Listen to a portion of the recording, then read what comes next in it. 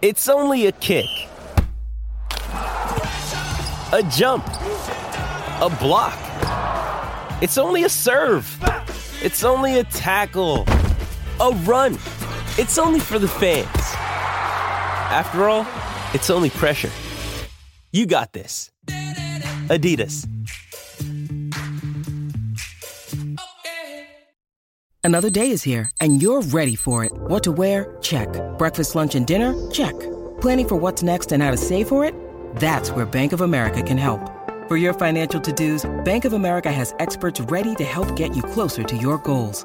Get started at one of our local financial centers or 24/7 in our mobile banking app. Find a location near you at bankofamerica.com/talktous. What would you like the power to do? Mobile banking requires downloading the app and is only available for select devices. Message and data rates may apply. Bank of America N.A., member FDIC. We've had close games with them in the past on tour. This year in the Six Nations, they pushed every team. Last year, they won some critical games. They really evolved their attack from what I can see. They had the fastest ball available in Six Nations. So that's better than Ireland. That's quick. So they know their game and they're playing it well. Rory's a great example. I love Rory. We get along extremely well. He's been a role model of mine. He was super nice to me when I was first starting up. He still is. We see each other a bunch, but yeah, we played each other in the Ryder Cup, and it's like, yeah, we hate each other for 18 holes, and it's nothing personal. It's not a dislike as a person. It's just, it's like, hey, my wife knows, but if Jill teed up in the Ryder Cup for the other team, like I'm gonna try to beat her pretty bad. Eddie has been a great coach. He still is a great coach. It'd be really, really easy to turn around and talk about the coaching and the players, but the inconvenient facts are that Australian rugby needs an overhaul, and it has done for some time. So listen to the word I say. The screams all sound the same. For the truth may vary, this ship will carry on while these set to show.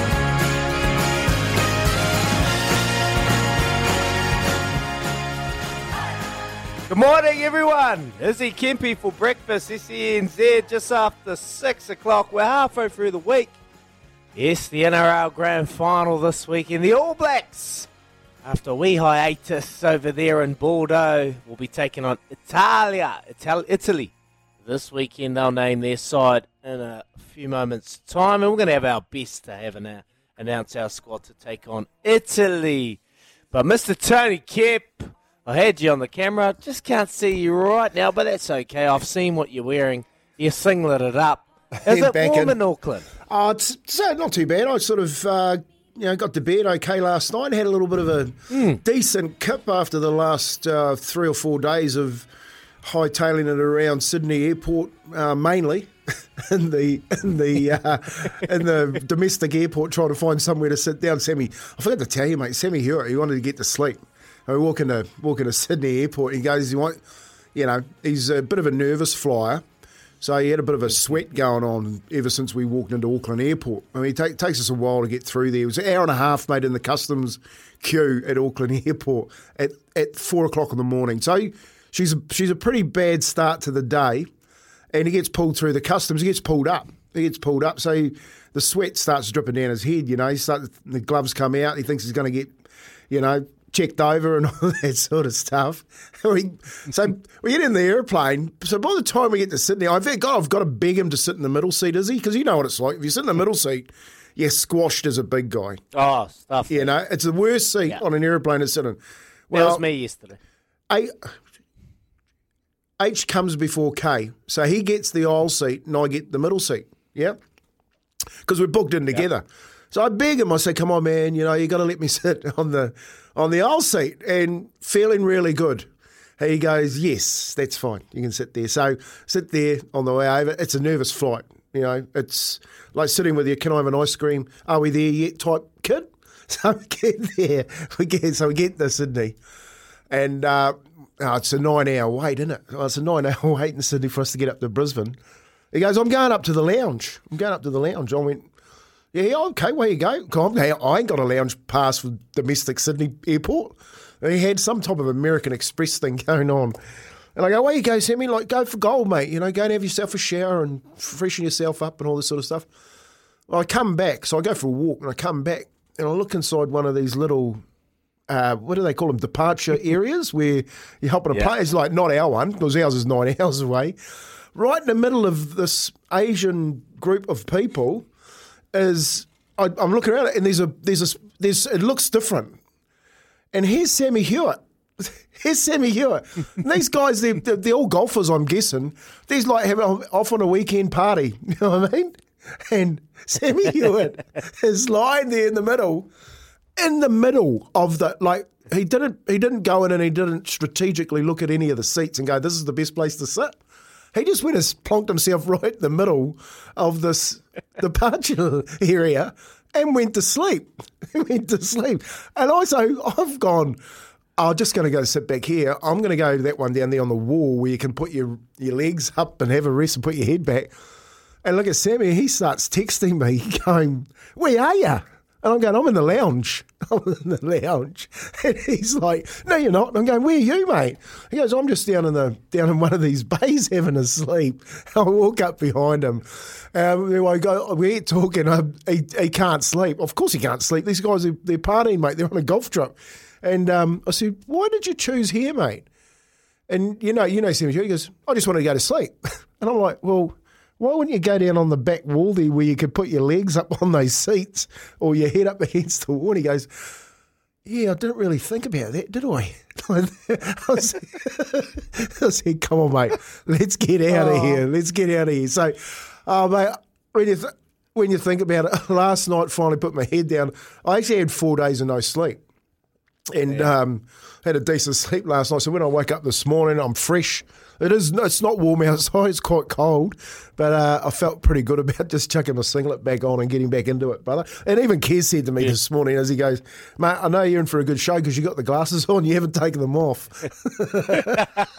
You've been reading all morning, Unc. You've had plenty of sleep, so stay tuned because Uncle's on one. How good?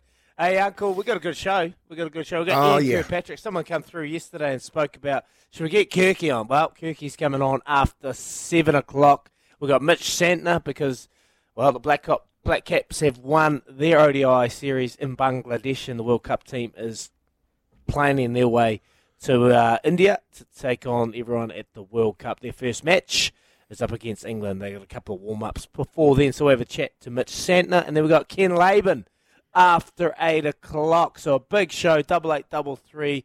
Keep your messages coming through, Tim. I'll get to yours shortly.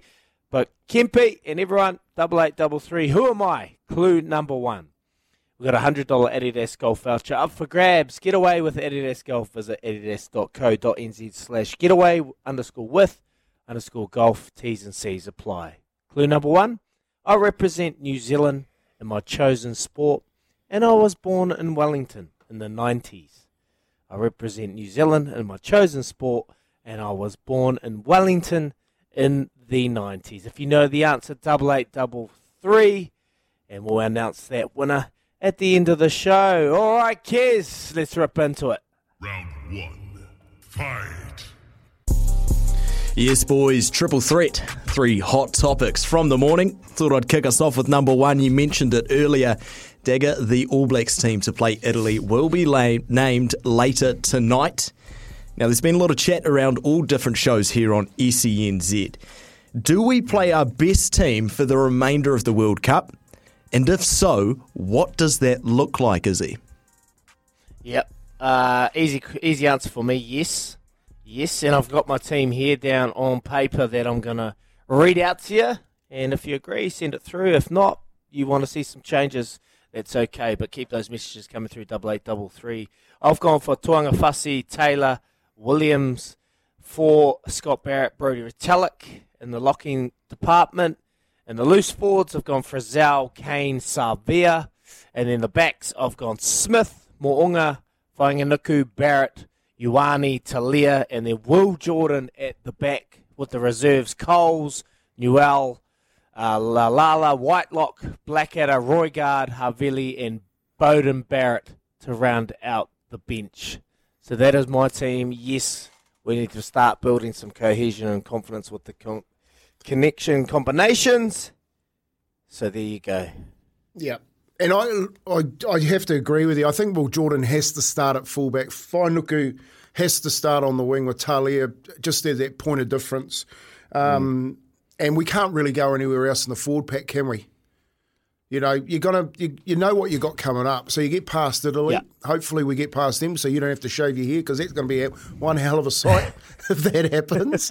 But if we can get past Italy and go in 2 games out from this game against Ireland, we need to build cohesion. Izzy, I totally agree with you, and I don't think Bodie Barrett at fullback is the answer with Richie Mo'unga in that 2 pivot role. I think Richie Mo'unga also needs to do what Johnny Sexton does and lead the team around the pitch.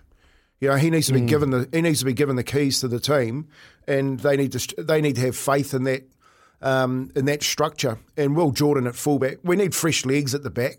You know, if we're going to run any type of attack against this Irish side to score points, because we're going to need to score points, we need Will Jordan at fullback.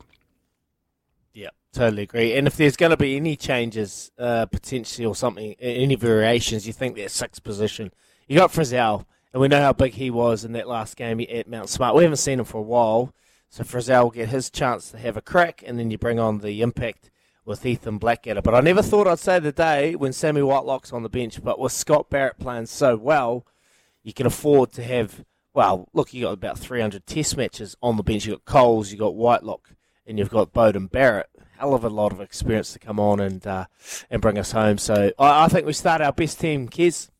Round 2. There you go, just showing how truly lucky we actually are in that All Blacks environment. Geez, you tend to forget how stacked this team is with all the talk around results, etc. Changing tack, boys, flipping to the other pill, rugby league. The Dally M is tonight, Tim.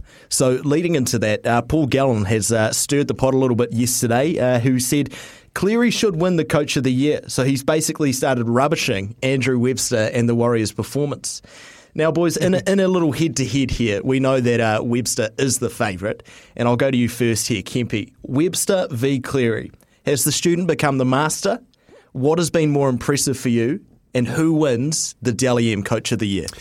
Well, it's really interesting, and good on you, Paul Galligan, Paul Gallen, for tuning into SENZ commentary on Saturday night, because I had the same conversation with the boys from SEN Brisbane in and around who the Coach of the Year is, and I said Ivan Cleary's the Coach of the Year. You know, I said the same thing. I said, you know, if you're dead set picking the Coach of the Year, Ivan Cleary gets it hands down. He's on a 3-peat. And he's been to the grand final 4 years in a row. It's not taking a team out of one from the wooden spoon and bringing them to, you know, 2 games out from winning a competition.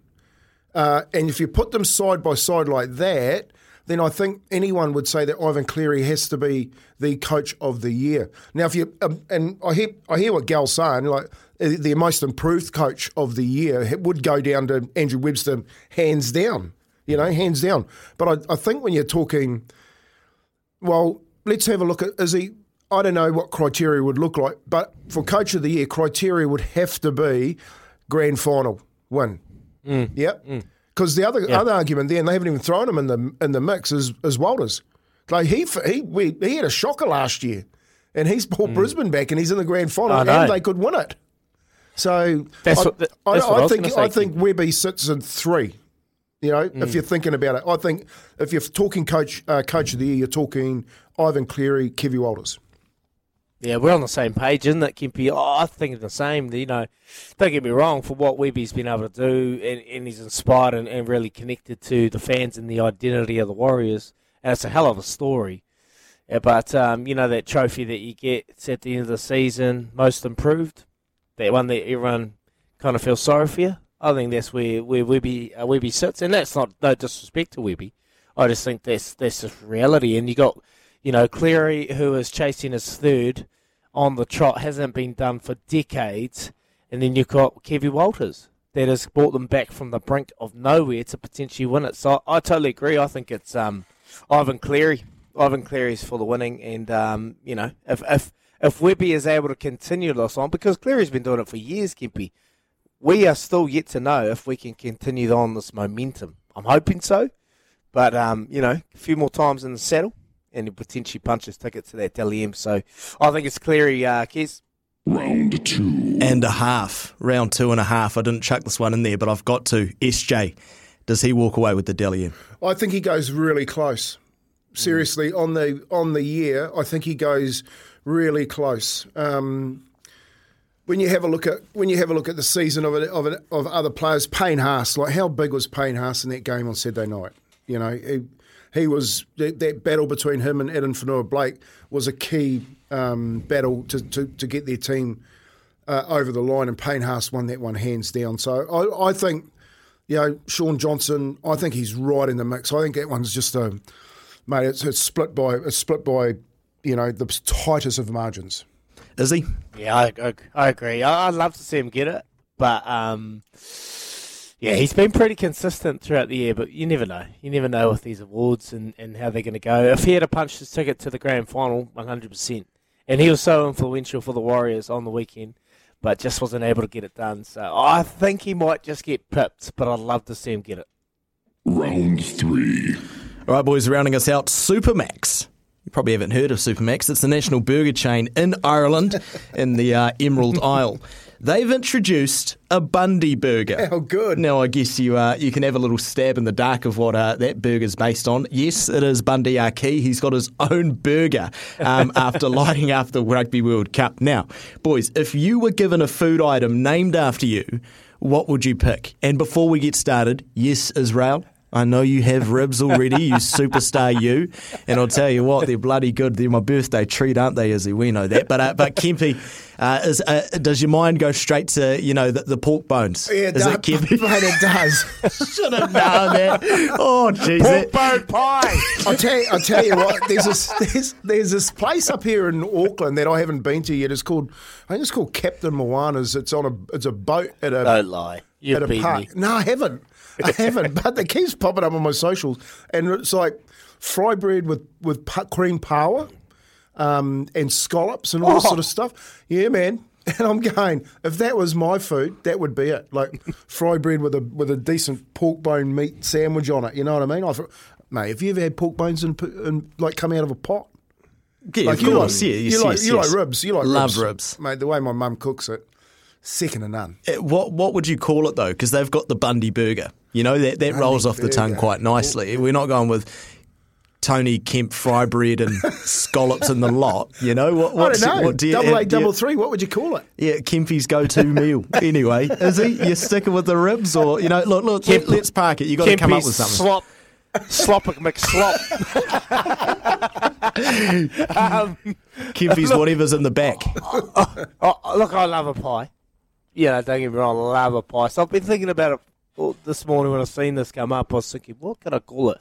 The Daggy McCheese or something. Like it's just a nice little pie. Well, you laughed. I didn't mean to laugh. I'm sorry. No, it's good. I've had a burger named after me. I think it was me, but it was a South African burger. It's called Izzy Burger, and they started following me, and I was thinking, is that name a burger after me? Yeah. How recent was that? Years ago. It would have been while you were still playing. They made the Izzy Burger. Yeah. But you're not sure if it's about you. Surely. Well, they started following me, so I think I started a line. But anyway, it'll be a pie. Look, I'm not too crazy on it. I think, mince. But I think it's the way the mince is made. That's important. I hate chunky, dry mince. It has to be creamy mince with lots of cheese. Keep the veggies out of it. We're going full unhealthy here. So it'll be the Daggy McCheese pie. There you go. 8833. If you run a small business, a small food business, and you're looking for two nutcases to, help grow your brand. Let's get Dazza back in here. Let's get Dazza back in here with his pies, mate. There you go. You can start it up. But yeah, if you are looking for two people to, help get your business going, stay tuned for the run home later on today. You don't want these two nutcases driving you around. There you go, boys. Triple threat. Beautiful. Thanks, Kez. Hey, just quickly, Kempy, Adam G has been given the reins for the NRL Grand Final. I've got a wee stat for you here, Kempy. Yeah. Penrith, under Adam G, win rate, 91.4%. 3 years, 17 games, 16 wins.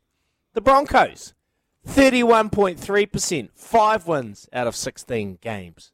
Concerned if you're a Broncos player? Let the games begin. They'll start today. I can guarantee you Kevy Walder's coming out and he's putting those stats way out there in the press. We've already started. And the sad thing about it, Adam G got, hands down got given that gig because Ashley Klein got sacked 2 weeks ago and then the bloke last week, he's still chasing that ball. They got passed forward into the next month. You know what I mean? So, look, will he favour Penrith? I think he's going to be under that much pressure by Kevy Walters by the time kickoff is. He'll be pretty honest. He'll be pretty honest. Yeah. It was an interesting stat, eh? It was an interesting stat to read that potentially, as a player, we'll talk about it more. What does this do as a player? Is that something you've thought about, Kempy, when you've been officiated by a ref that's been diabolical? Because I know for me, I've done it. Brendan Pickerel. Yeah. He used to just really get under my skin because I knew he just wanted to penalise and ping the Crusaders off the park. He's the only ref in history that wanted to do that. He's the only ref in history that wanted to do that, okay? I don't know if Ivan will ever put it in his book, mate, but I had a conversation with the referee coordinator at half-time of a game once at Mount Smart Stadium. Ivan was saying, don't ring him, mate, don't ring him. I went, nah, got to ring him. Half-time chat. Yeah, I got a call on Monday. That wasn't good, mate.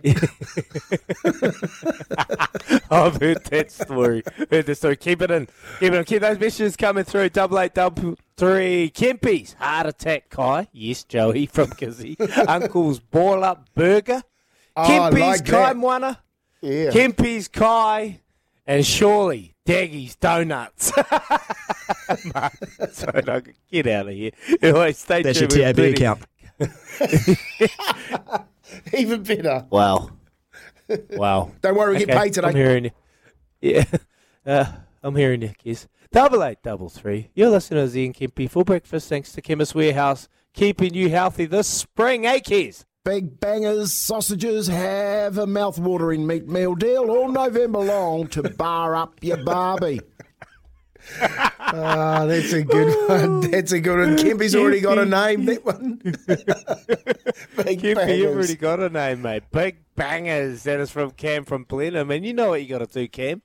And Cam from Cambridge. It is Wednesday, and we want to hear your tips for today's races as well, because Love Racing's coming up, and Kempy will confuse us. So we need some certainty for where we're going to go later today. What about this one, Kempy? Kempy's Kai in the Pie. Yeah, I actually like that one. That's quite nice. I think you've nailed the pie, mate. I'll tell you what. Actually, when you're up here next week, get Daz back in, eh?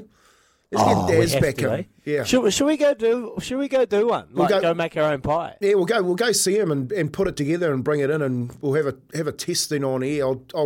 I'll send Daz a message today because he'll be all done too. See if we can make our own pies. Yeah, and see if we can go out there, out to his little shop. I think it's out at St. Helier's there, and sit in the kitchen with him and have a little crack. It's the evolution of can the you pie. Cook? Can you cook? Don't, because you normally get everything cooked for you. Do not start. Do not start. I can cook. Kempy, don't you start. I can cook. I'm independent at the moment. Kez got a little cooking story for us. Do you want to tell us, Kez, or not?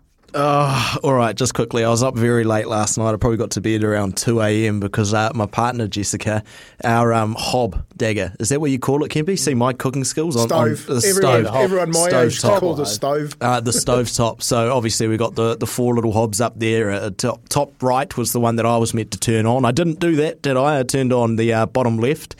And so Jess gave me a clip around the ears and said, we're trying to turn on the top right one. So she turns on the top right one. Water starts boiling.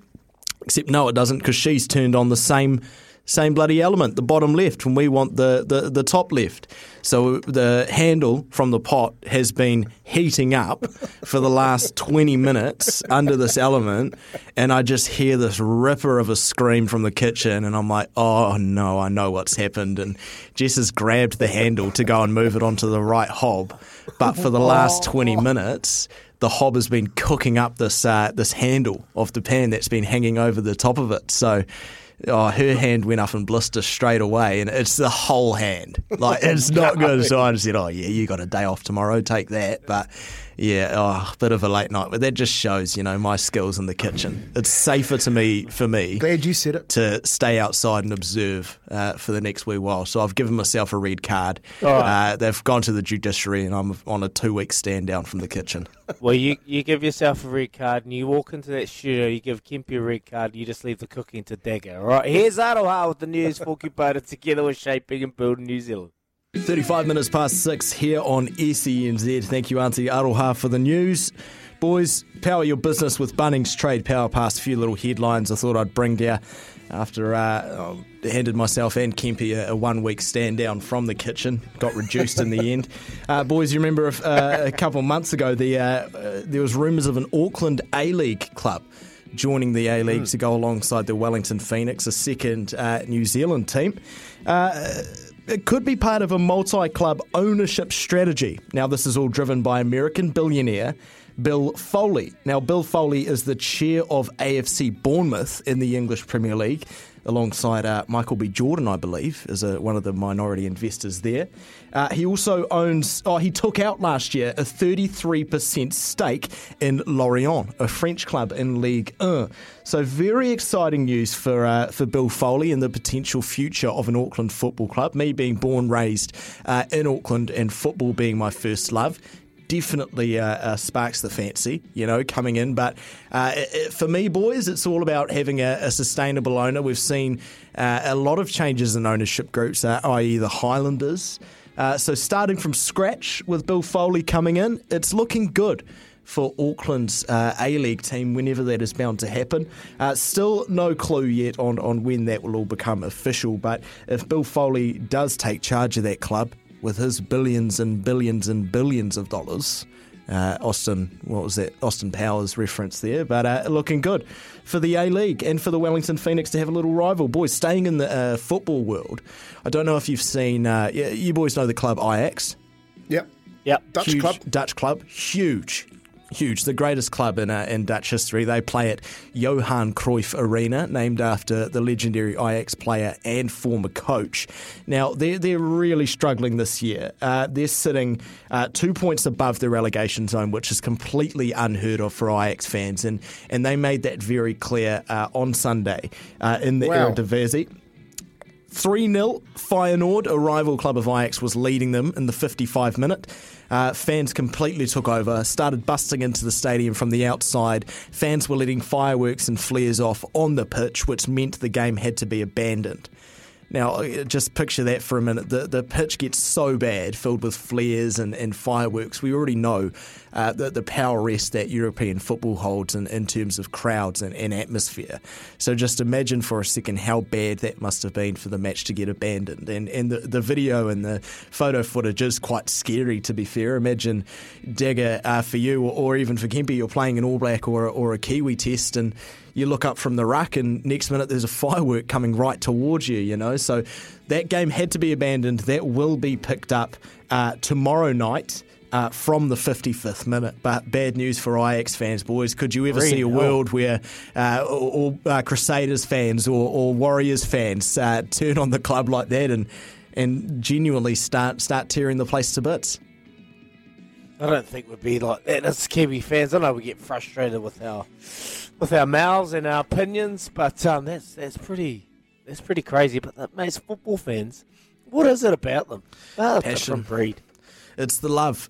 Football is a lifestyle, and I got a few mates who have moved over to the UK, and they've completely changed. A few of them didn't watch football before they got over there, but it's the feeling of every week that your team plays a home game, going alongside your brothers. You're sitting there. There's a great video that I've got on my camera roll from a few of those boys over there celebrating a 90th minute winner with blokes that they've never met in their life. But you treat them like they're your biological twin brother. It's the connectedness, Dagger, and it's the electricity. It gives you something to look forward to during the week. It's football is truly an escape, and I think that's sort of where other sports need to tap into, because you don't really see sort of crowds or fans that are anything like football fans. Dagger? It's just you're completely right there, especially in Europe. Just a complete different breed of people. Special people. There you go, boys. Power your business with Bunnings Trade Power Pass. Trades and builders, I'm talking to you. Let's move on and let's go check in on Dagger's Donuts, or what is it? Kempy's collects, or in brackets, or lack of. Well, lack thereof. We're at Cambridge Synthetic today. And there was a Kempy. Yeah. Is the Everest cursed? I know we've had another mission. Someone's pulled out. I forgot the name, but a big name. Yep, we do have another big horse pull out. We'll talk about that in Love Racing. It's started to take a different shape. We've had another edition as well. But yep, the Everest only, I'd say, a couple of weeks ago. I think it's the 14th of October that race is happening. The good news is I Wish I Win still in it for Mark Chittick, and the whole of New Zealand's going to be on that horse riding that home, and with a good chance too, Izzy, I think. But plenty of good racing coming up. Starting this Friday night for me, and big day on Saturday. But like you said, Cambridge Synthetic today, they go around once more.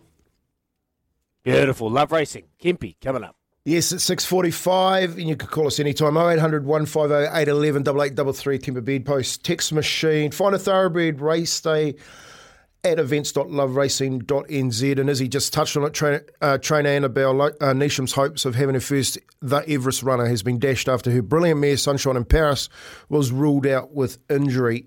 She said Sunshine in Paris has sustained a minor ligament strain in the near foreleg, and the mare won't run again this spring, which is pretty sad. And while Sunshine in Paris is out, guess who's filled the hole of the great Giga Kick, Izzy? You want to have a guess? Who? Another Imperatrice. No, another good horse, Cylinder. Cylinder's taken Cylinder? up. Yeah, Cylinder's taken up that spot, and we've already got paid a couple of times on Cylinder this year for James Heron Bloodstock.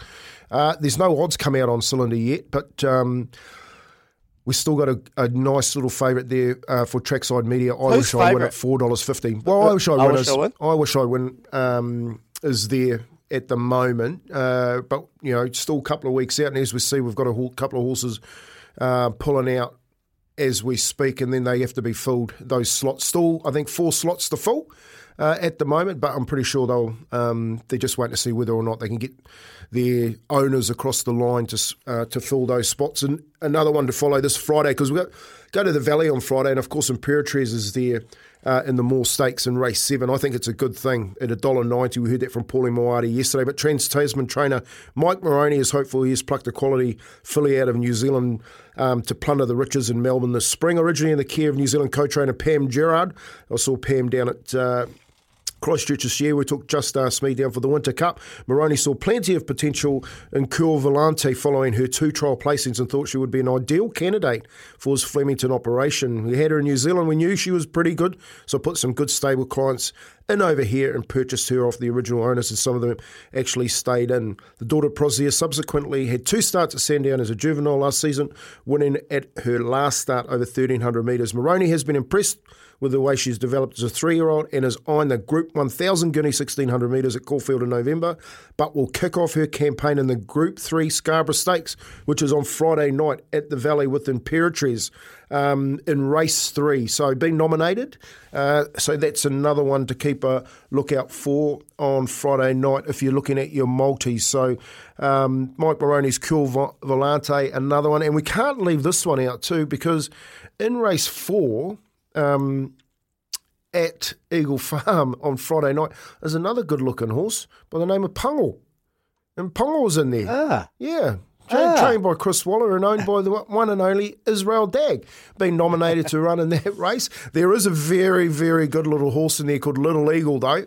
It's had 3 starts for 3 wins, so it'll probably start favourite, but I might just have a little cheeky gold coin on Pungle on Friday night and see if we can get the work done there. We've got, obviously, racing down in Cambridge today. We've had a text come in already from our man Cam down in Cambridge. He likes race 4, number 8, has to be perfect each way. It's at, I think it's $6.50 and not too bad odds, actually, is he? $6.50 to, what is it, $6.50, $2.40. And just as I said that, the TAB's put it on hold. So Cam's got a little bit of pull down there. And he also likes Chico Mojito, which I like as well, because I like race 5, Chico Mojito. It's a short price favourite. I think if you're looking at a a multi. Also go to race 6. I don't mind. There's another horse in there called La Cerveza. I think that's how you say that name, La Cerveza. And in race 3, I like Sonic Boom. So a little multi there, $12 multi, Chica Mojito, which Cam likes as well, into La Cerveza, and Sonic Boom. That's paying $12. So that's our Love Racing update today. Grab your mates and get on course. Visit events.loveracing.nz to find a race day near you. Beautiful, Kempy. And yeah, Pungal is either Friday night or Saturday night. Friday night's a bit hard. It's been spelling for so long. And yeah, it had a couple of jump outs. It came home relatively well in its last trial. Will be interesting to see how it can go out there. It's been a while between races, so you've kind of forgot about it until the invoice comes in for the training bills. But anyway, we'll hopefully get something paid on the weekend. Plenty to look forward to there, Kempy. Big races today and this weekend. Appreciate it, my friends. So keep those messages coming through. And remember, Ian Kirkpatrick is coming on after 7 o'clock because yesterday the text machine heated up. And we're talking about the passion and the game currently in New Zealand. We know what's unfolding over in Australia. It's been a long time coming. Is New Zealand rugby heading the same way? Well, we're going to go right to the grassroots. Ian Kirkpatrick, a Poverty Bay stalwart legend, will join us after 7. If you've got any questions for Ian Kirkpatrick, please send them through on 8833. We'll shoot away and we'll come back soon. Yes, welcome back. Coming up, we've got a big couple of hours. We've got Mitch Santner at 7:40. We're going to be talking the Cricket World Cup. We're not too far away from that commencing, and I cannot wait to see how the Black Caps are able to do. They're taking on England in their first game. They've got a couple of warm-ups before that. So Mitch Santner, we'll see where he's at the moment. He's only had one game in that ODI series against Bangladesh. He was over in the United States, so plenty to talk about. He'll be an influential figure over in India with the pitches that are on offer over there. So looking forward to that. Ian Kirkpatrick and Ken Laban after 8 as well. A couple of messages here there, Kempy, for your food. Uncle Captain Moana's is on the road parallel with the motorway between Drury and Papakura and can confirm the fry bread and creamed kryptonite away from Brett. Yeah, they look. Honestly, looks good. I have to make a trip out there, knowing that it's just off the motorway. Maybe on the next trip home down to Taranaki, a little pull to the side of the side of the road there. Just maybe toilet break over there. The Captain Moana's maybe. We have to see. And yeah, I know a few boys that when they get into that cream power, the gout hits them. Yeah, you look like one of those gout men. Have you ever had gout? Nah. No.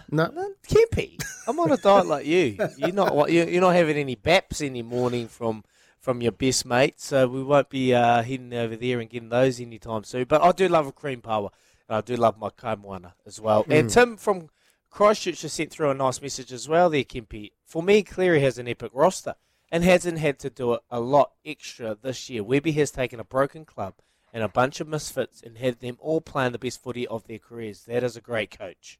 Yeah, look, and I hear you, Tim. Who was I watching? It was Carmichael Hunt. Carmichael Hunt yesterday I was watching. He did a preview for the Warriors-Broncos game because he came out of Auckland as 11-year-old. I hate these stories. Come out of Auckland as 11-year-old, as a Kiwi, goes to Australia, plays, and ends up playing for Australia. But talking about the Warriors and his win in Brisbane in 2008, I think it was, or 2006, they won the grand final. And he said he didn't appreciate actually how hard it was to win a grand final. Now, put that into context. Cleary's been there 5 times. You know, and 4 of them in the last 4 years. So I'm saying if it was me voting, he's hands down best coach this year. Yeah, I agree, Kempy. Oh, don't get me wrong, Tim. I think Weeby's done a fantastic job to be able to turn this club around, but so has Kevin Walters and co. But when you're doing something that is really hard to achieve, like chasing 3 straight, there's got to be something special. Yes, they've got a great roster, and I'm still questioning how they're able to have so many players under the salary cap. But anyway, that said, they're heading for their 3rd straight. It's something that hasn't been done in decades, so appreciate it. And Ed has come through talking about East Coast. Yes, they're flying at the moment. 7 games, 5 wins, and 2 losses. They're sitting in 4th place, and they're absolutely thriving well. Poverty Bay, a legend, is coming up. They are 2 wins and 5 losses, so they're struggling a wee bit, but they've got an awesome weekend. This weekend they're heading to Pātahi, and they're taking on South Canterbury, the undefeated reigning champions South Canterbury at home. So Ian Kirkpatrick will have plenty to say about that, and he'll have plenty to say about the current state of the game, because yesterday the text machine was heating up.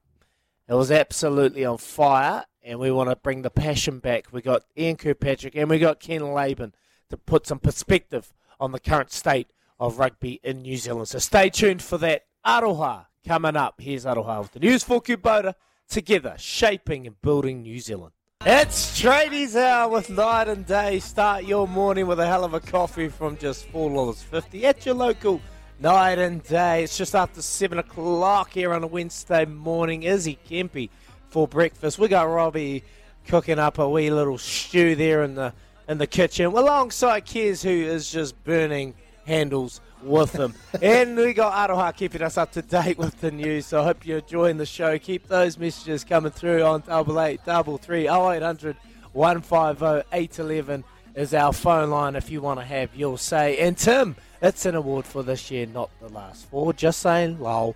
I know, Timmy. I know. I'm hearing you. And look, I'd love to see Webby get the recognition for this year's success. Well, if they had gone one more, 100%, I think Webby would have got it. But just falling short maybe might cost them. But anyway, it's anyone's guess really what the NRL are thinking. I'm really looking forward for that halfback position, whether Sean Johnson will be able to get Dally M halfback of the year. Anyway, clue number 2 for Who Am I? Adidas golf voucher up for grabs. Get away with Adidas. Visit adidas.co.nz/getaway_with_golf. T's and C's apply. Clue number 2. Away from my sport, I am a qualified teacher. It is a hard one today. We've had a couple of guesses. You're well off the mark. But I'll give you clue number 1 again. I represented New Zealand in my chosen sport, and I was born in Wellington in the 90s. Clue number 2. Away from sport, I am a qualified teacher. If you know the answer, please send them through on 8833, and we'll announce that winner for the $100 Adidas golf voucher later on in the show. Well, we're going to talk to Ian Kirkpatrick, an absolute legend from Poverty Bay region on the East Coast, and they've got a huge weekend there in the Poverty Bay. They've had a fair bit of rain as well, so I'd love to get an understanding of what's it like up in there and along the East Coast at the moment. Ian Kirkpatrick, the great man, is joining us right now. Ian, how you doing? Pretty good, Izzy. Pretty good. We've only had about 130 mils of rain since Sunday, but we've had about, I don't know how many feet we've had over the last 9 months, and particularly up the coast, even more so. So anyway, it's stopped raining at the moment, so let's hope we get sunshine from now to the weekend. Yeah, it's been pretty devastating there, Ian. And we spoke to you earlier on in the year after Cyclone Gabrielle. Has there been any more damage? You know, has Gizzy or the East Coast region been able to withstand this torrential fall? Well, this one hasn't been too bad. It's it varies from place to place. So I know up the coast there, I know the rivers are pretty high in the last couple of days up there, and they've let's face it, they've been hammered up there ever since about February, this year. And so, yeah, it's not that good, but they're getting through it and pretty resilient up the coast there. So, yeah, there's parts of inland Gisborne here that really copped it back in particularly in Gabriel and just after. But it varies. It's bad in some places, other places not so bad. So. Yeah, so we're getting through it. Yep, no, it's not that easy for the guys out there on the farms, but and well, it's also it's been difficult on the flats here with vegetable growers and leader brand big players there, and it's been a bit of a nightmare for them. But again, they've worked their way through it, and just hope we we have a little bit better weather in the next 6 months coming up. Yeah, hopefully it's going to be warm, isn't it, Ian, I'm hearing? Well, that's what they're saying, yeah. No, west is hot temperatures. That's coming up. So, yeah, so we get ready for that as well, I guess. Take what we get. Beautiful, mate. Yeah, no, hopefully you get some sunshine and you're able to have an enjoyable summer. But we want to talk about the rugby situation. I know you got a pretty important weekend in terms of Poverty Bay. You're playing in Patutahi at Paddy's Park against the reigning champs South Canterbury, mate. Is this the way going forward for New Zealand rugby to get back into the regions? Let's talk about that moment first, playing it in Patutahi. I think so. I think it's good. We used to get Rugby Park in Gisborne is out of action for all sorts of reasons. Earthquake problems and liquefaction with the standards, and the ground needs doing. So it's been out of action for the last couple of years, really, almost. Definitely all this year.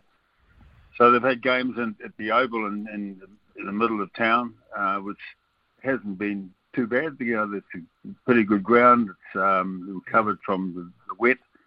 And so out at Paratai, it's about 12, 15 k's out of town, out at the headquarters of Nardaba Rugby Club, we've got South Canterbury. And so, I think it's great out there. We've always had, on a Saturday when Nardaba had a home game out there once every 3 weeks or 2 weeks just about, the crowds have been pretty good. They come in from wider out. And so let's hope we've got a good day, and it's going to be... we get a good crowd there because it's a pretty good atmosphere out there at Paratai. And the ground took a bit of a hammering over the winter with the rain, but it has dried out in the last 10 days. So let's hope that it doesn't continue to rain, and we get a bit of sunshine, and we get a good game out there. So I think it's probably, the crowds have dropped off over the years. We used to get, back in the day, there was, we used to get pretty good crowds for provincial games. Now, it's not quite the same. And so, I think it's the same everywhere, really, for, a lot of the game here in New Zealand, that the crowds have dropped off. And so, it's good that the game goes out into the real heartland of clubs that make up, particularly heartland country competition. So, yeah, we're looking forward to Saturday afternoon against the South Canterbury juggernaut. They haven't, I think they've had 19 games on the trot where they haven't been beaten, so they're going to be a handful and a half. But Nardapa Rugby Club and Poverty Bay Rugby in general, we'll look forward to the weekend.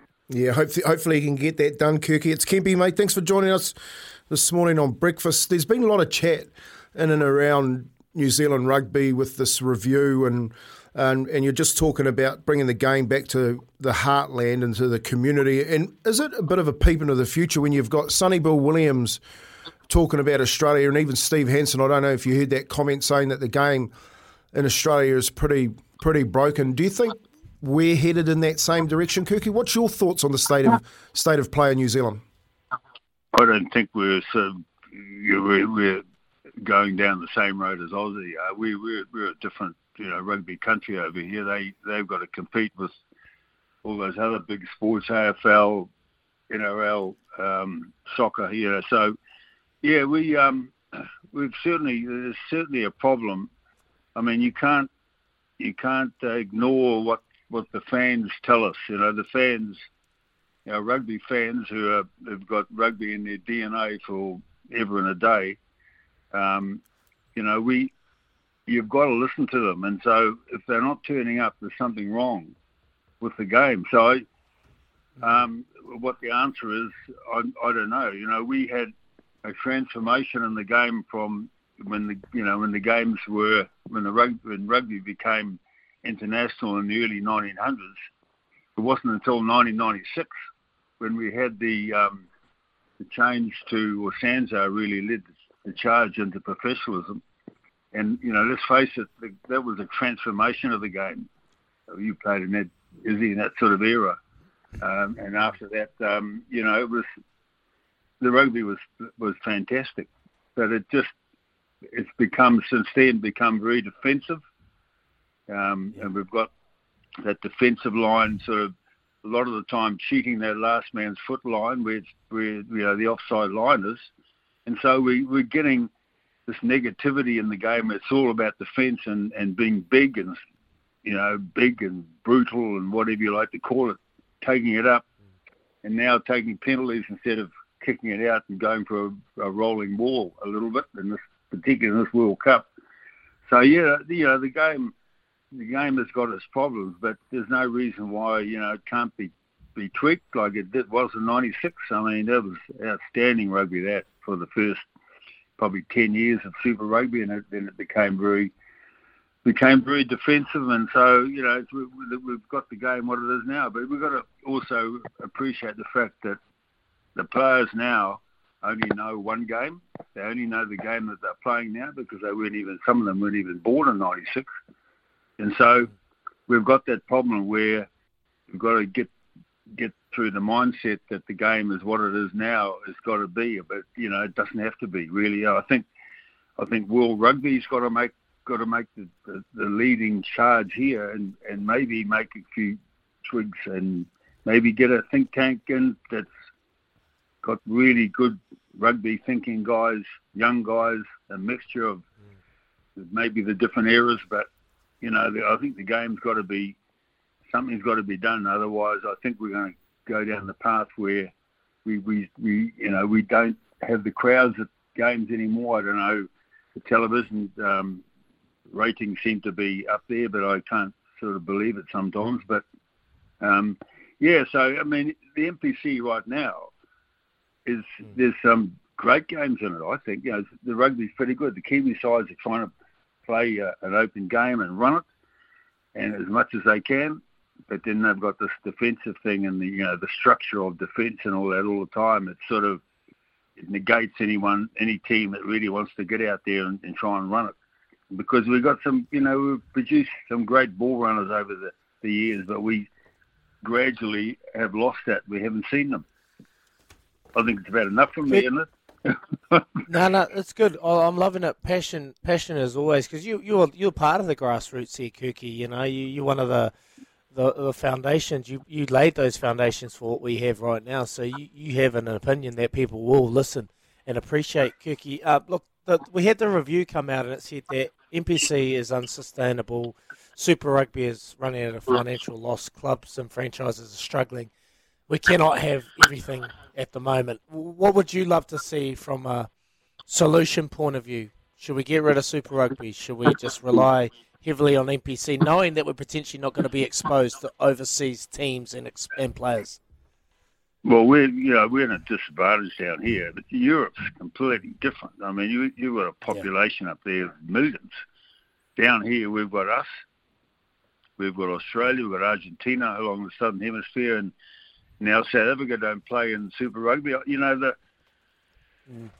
was with the Canes in the mid-2000s, and we used to go to South Africa and play in Aussie, and the Super Rugby was outstanding, but it's become a difficult competition because of the travel right across to South Africa, and the money involved, and then you haven't got that same thing as the Six Nations in Europe, where if they had tiddlywinks at Twickenham, they'd all turn up because it's an occasion, and they've got huge populations to draw from, where we haven't here, and so we've got that sparse sort of geographic situation where if we want a really good competition, it's going to take a lot of travel and a lot of money, and we need a game that's going to attract the people again, the fans back again. So we're in a difficult position down here in the Southern Hemisphere because of that very reason. But somehow, we've got to try and keep the game going, and our grassroots I don't think they'll never die, but it's just becoming more and more difficult to get, particularly, I guess it probably happens in the Auckland competition too, to get players to turn up and to have teams that are, can put out a team every Saturday. Guys are getting a lot of injuries. Guys are getting hurt.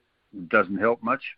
We just got to keep working out a game and trying to maybe convince the West of the world rugby that we want to see the game flourish. And at the moment, it's not really doing it, particularly down here in the Southern Hemisphere, and particularly Aussie in particular. And we're slightly different to Aussie, but we are losing the fan base, and that's a hell of a worry. I mean, I only say this because we came through. I don't want to go back in the day, but we came through the amateur days. I mean, they were fantastic days, and so we went into the professionalism, and I was all for it. Why not pay our players who put their bodies on the line? But the game itself has got to change. Otherwise, I think the spiral like we're in now is probably not going to go away. Yeah, I'll just ask that question for you, Kirky, because I think that peep into the future, and just quickly before we let you go, they did a review, New Zealand Rugby, into the governance of the game. That was the one question: is it fit for purpose? And you've been a provincial union man. You've been through Super Rugby, obviously played for the All Blacks. And yes, I hear what you're saying from '96 and kids pre-'96, post-'96, not really understanding what you went through and when I was watching you play. But where do you stand in a sentence or two with the current governors of the game, the board of NZR? Do they need to step down, and do you need a change at that level? Because that's the question that's been asked. No, I think the review certainly says that, and I think there's probably been a bit archaic right over the years. Going right back, that our administration hasn't been what it should be and kept up with what's required now. And I think the board of New Zealand Rugby, they change too often. They do their 3 years and they either put themselves up again for nomination, and I just think there's not enough continuity in our administration as we go into what's a little bit of a difficult time. We need some really good decisions made, and I think the way that maybe the board is picked is a bit archaic, and I think this review has said that, and I think it's a pretty damning review. They've been straight up and honest, and that's what the review needed to be. And of course, the Players Association have had a big hand in that, and why not too? And so, I just think that maybe if they can come up with a panel that's appointed to maybe designate the right sort of changes and the process of picking the board is the right one, and so we can march on from there. But I think at the moment it's a little bit, there's a bit of a chasm there between, I think, the professional part of the game and maybe the provincial unions. There seems to be a bit of a chasm there between the two groups, which is a bit sad, really. It shouldn't be that. We should be there for all of us, and so make the right decisions for the game going forward. It's just, it's not that difficult to see, what needs to be done, but to change things in rugby circles, particularly in NZ, is not that easy.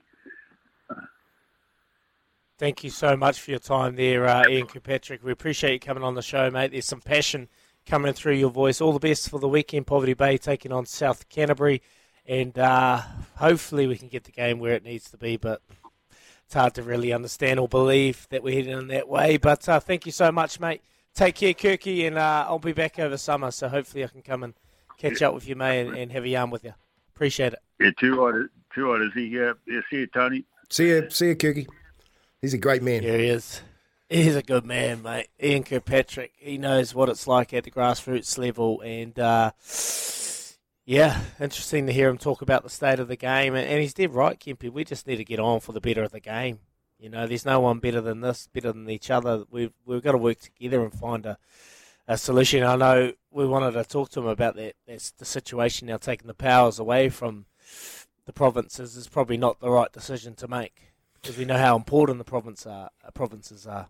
Yeah, I think that last answer from him when he said that the professional game and the provincial unions are split, and there's a bit of he used the word chasm in between it, like that understanding of how you get the professional game and the provincial game working together. And inside the review, they talk about bringing together a council. And in essence, what they're saying is and it's an NRL commission. So Volandis is the head of the NRL commission. It's that type of model that they're looking at, and whether or not that's going to be good for the game or not is possibly a way of bringing the professional era through the provincial unions and making it sustainable. I still don't. Personally, I don't think that the game model, you can't run that in New Zealand because you can't draw that money that Australia draws. And I hear what Kirky says around AFL, NRL and soccer over in Australia because it's bigger, the market. That's why I keep saying, well, you've got to join the market. You've got to get your fair split. That's what the NRL done to AFL, and that's why there's such a big fight on. But yeah, that's really, really interesting hearing from someone who's been through provincial unions, been to Super Rugby, played at the All Blacks way back in the day, and now and says honestly, guys don't know what it was like. Like that is the profound chat from Kirky today. Like you actually don't know what it used to be like, and that's the worry. Yeah, I'm hearing you, Kempy. You're listening to Izzy and Kempy for breakfast. Thanks to Chemist Warehouse, keeping you healthy this spring. Back soon. 33 minutes past 7 here on SENZ. You're listening to Izzy and Kempy for breakfast. No Rick for the next 2 weeks, boys. Big school holidays. So you got me, Kez, taking you through my apologies on behalf of Israel Dag there, boys. But do tradies deserve special treatment at their local Kennards Hire branch? Ken Oath they do. That's like asking, did Reece Walsh throw a forward pass? Ken Oath he did. Boys, I just thought I'd bring you one little quick one before we head off and join Mitchell Satner, obviously prepping for the Cricket World Cup later on. Jeepers, it's all ramping up now, getting exciting. We'll join Mitch just in a moment. But boys, quickly, Jabari Parker, a former NBA player, he's made a move over to Europe to go play in Barcelona. And over the last few weeks, a few recent ex-NBA players have come out with some very interesting news, just giving an inside look, peeling back the curtain, taking a look into the fourth wall. Jabari Parker has come out with this quote. Now, I just want to get your take on this. Sadly, the NBA is a business, and there are only 10 to 12 teams that try to win every game, and the other half try to get a draft pick. Where does that leave the good players? It's no excuse to see DeMarcus Cousins, Dwight Howard or John Wall, guys who are potentially going into the Hall of Fame, seeing those guys without a job. We are seeing the league get watered down, unfortunately. Can I quickly just... I just want to take that and add it to Kirky's conversation, Izzy. All right, see, back in the old days, there was no money. You got up and you woke up and you went and played for Poverty Bay. That was your team. Mark Shaw, on the side of the scrum for Manawatu. Graham Murray on the side and Dave Loveridge on the side of the scrum and halfback for Taranaki. No money. And then what's happened over all these years? Now it's about money, and you've got what they never had in those days. So they never had player managers. They never had business like sponsors. Never had that much money, and what you've got now, and what Kez is just touching on, is you've got a player, as good as he is Izzy Dag, being marketed to whoever's got the most money. And those decision makings aren't just the players. Could you imagine back in that day, Kirky being told that he needs to go and play up in Whangarei for Northland? Just would never have happened, And I think that's sort of part of the conversation when you're going, the fans aren't being listened to.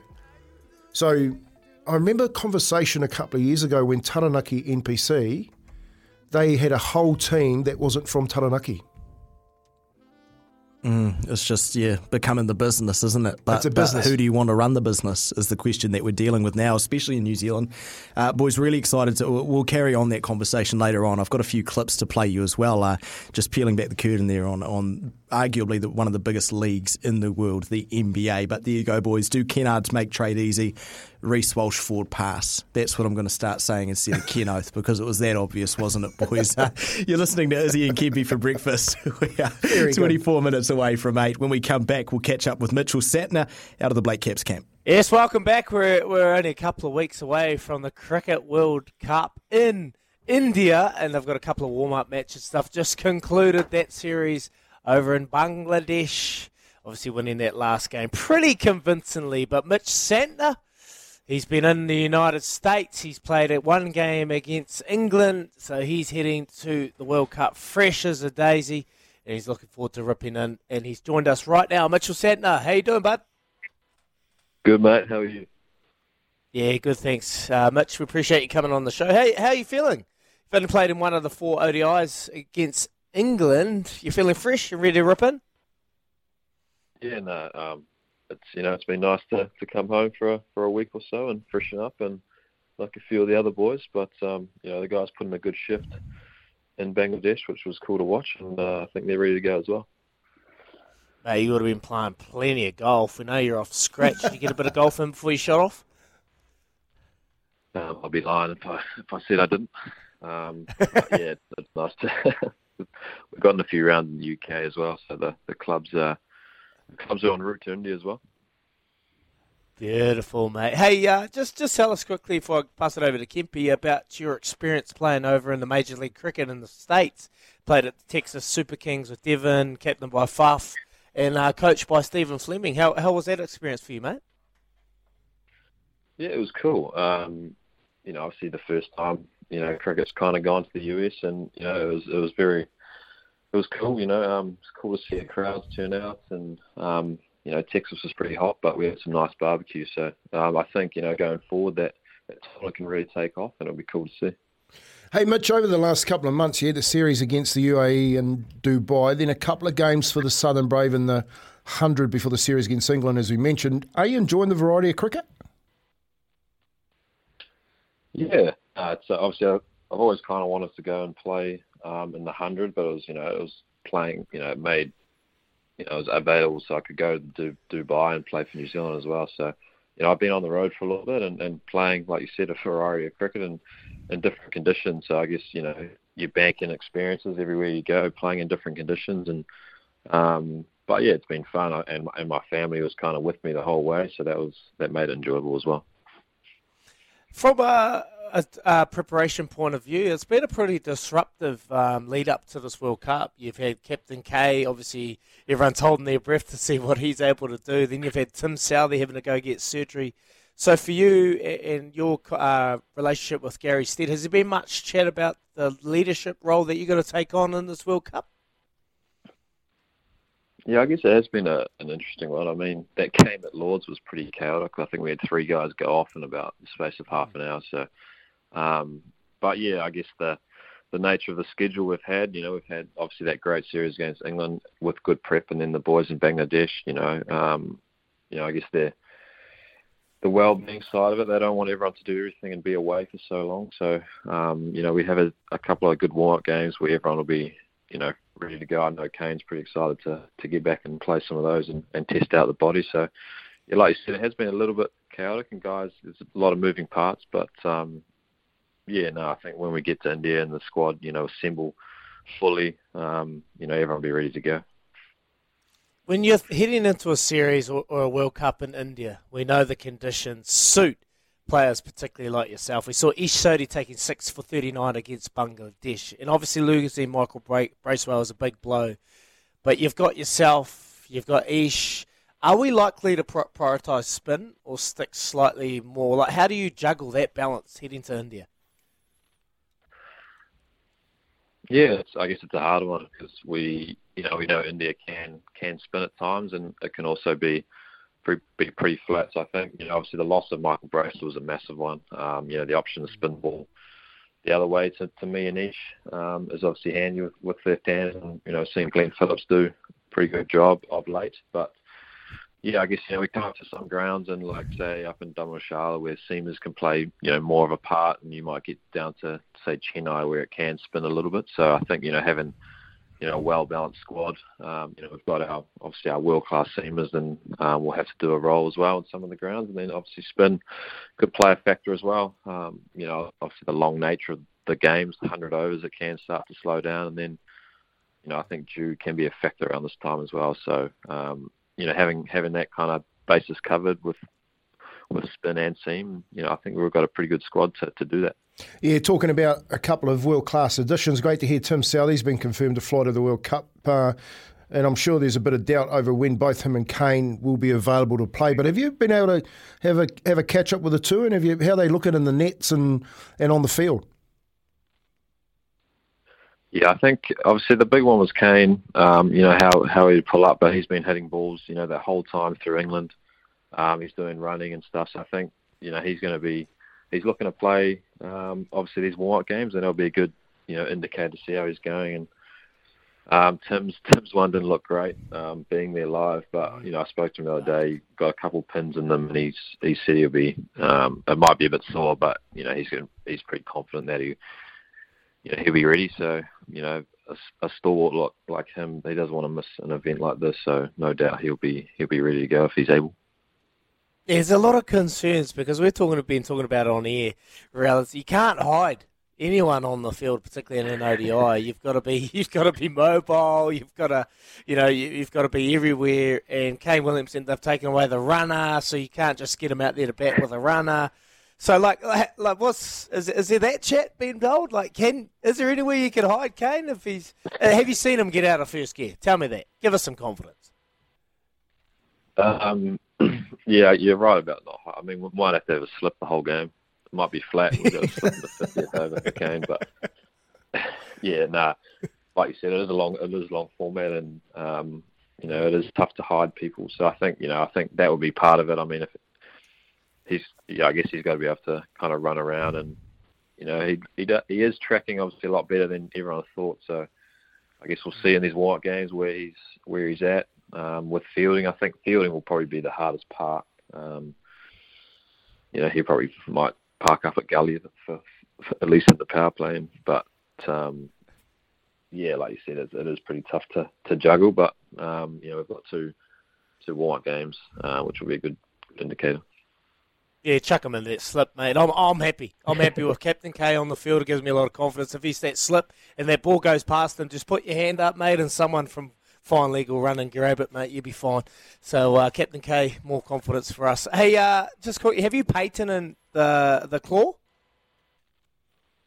No. You're never going to get on that, yeah? Mate, tell us about this claw, this new variation of a ball that you've scripted up that you're gonna test it over there. Yeah, I think we've seen finger spinners can be quite challenging at times. So you need some kind of variation. So I think the lefties, I might have to bring it out, especially if there's a bit of spin, keep them guessing a little bit. Beautiful. Hey, Mitch, I got a quick fire for you. Okay, just 4 questions. Best barber in the team? Trent Bolt. Trent Bolt. Okay. Best poker player? Fergie, I reckon. Lockie gets that. Who's the best one that picks the best horses? If you're having a punt. Not many in our team. All right. And who's the head of entertainment? Bolt reckons he is because he's on tunes. But that's debatable for sure. Sounds like Trent Bolt's first name on the sheet when the team gets selected. Awesome. Hey, we appreciate you coming on, Mitch, and thanks very much. All the best for the next couple of weeks. It's awesome to have another world event on our doorstep to watch and unfold, and hopefully you can go one better, my friend. Have you pictured it? One better. Not asking much, eh? Not asking much, mate. Hey, all the best, Mitch, and good to see you back out there, and go well over there. Go get him in. Thanks, mate. Cheers, guys. Awesome. There is Mitch Santner talking about the ODI. Look, it's an interesting one. We're lucky, that Captain K is tracking really well. You got Tim Southey, who's on the right mark. You think when you get a couple of screws in your hand and You need to get your ball position into, because you got to understand it's his fingers that actually go down the seam there, Kempy, and it's quite a challenging one. And when you're not able to hold and have grip of that ball when you're trying to manoeuvre it over there, it's difficult. So it's like the Kempy seamer from school. They throw those fingers through it and it goes down, and they think that it's going to bounce back at the bat, but it'd go away from it. Can you just give me a ball? Can you bowl one in the camera? Watch. Yeah. Nah. See, is your shoulder stiff? No. It's just wide. It's coming from way out. It's coming from way out the East Coast. Yeah, that's your downfall. So in cricket, your bowling arms are meant to shave your ear. Oh, yeah, and there's no chance So of getting my shoulder on my ear. Can you get your shoulder close to your ear? Yeah, well, there you go. That's my elbow. It's got a 20-foot trap on the way there, Digger. You can't get close. There's a ruler between your ear and your arm. We need to work on that. A bit of flexibility. Anyway, Kempy, we'll shoot off. We'll come back. That was Mitch Santner talking about the ODI. After 8, we're going to be continuing on the rugby chat, and there's plenty, and I mean plenty of messages coming through on 8833 in terms of where the current state of rugby is at, and maybe some potential solutions that we'll get to. And here's one I'll leave you with from Greg from Wellington. This is something we've been talking about for a very long time. In a nutshell, the reason rugby is sinking is due to the disconnect between the people and the players. The fans who run the game will always tell you what they want and what they do or don't. And if the message isn't clear now, then New Zealand rugby has bigger problems. That is from Greg from Wellington. Back soon. Yes, it's Tradies Hour with Night and Day. Start your morning with a hell of a coffee from just $4.50 at your local Night and Day. We're coming up to the end of the 7 o'clock hour, end of our Tradies Hour, and we have a big hour still left. We've got Ken Laban coming up to continue on this rugby chat. Here's a one from Jerry, though. It was quite concerning, Kempy. It was. Disappointed. The cricket lads don't have a punt on the GGs. Bez must be disappointed because he must have been the only one in there. Really?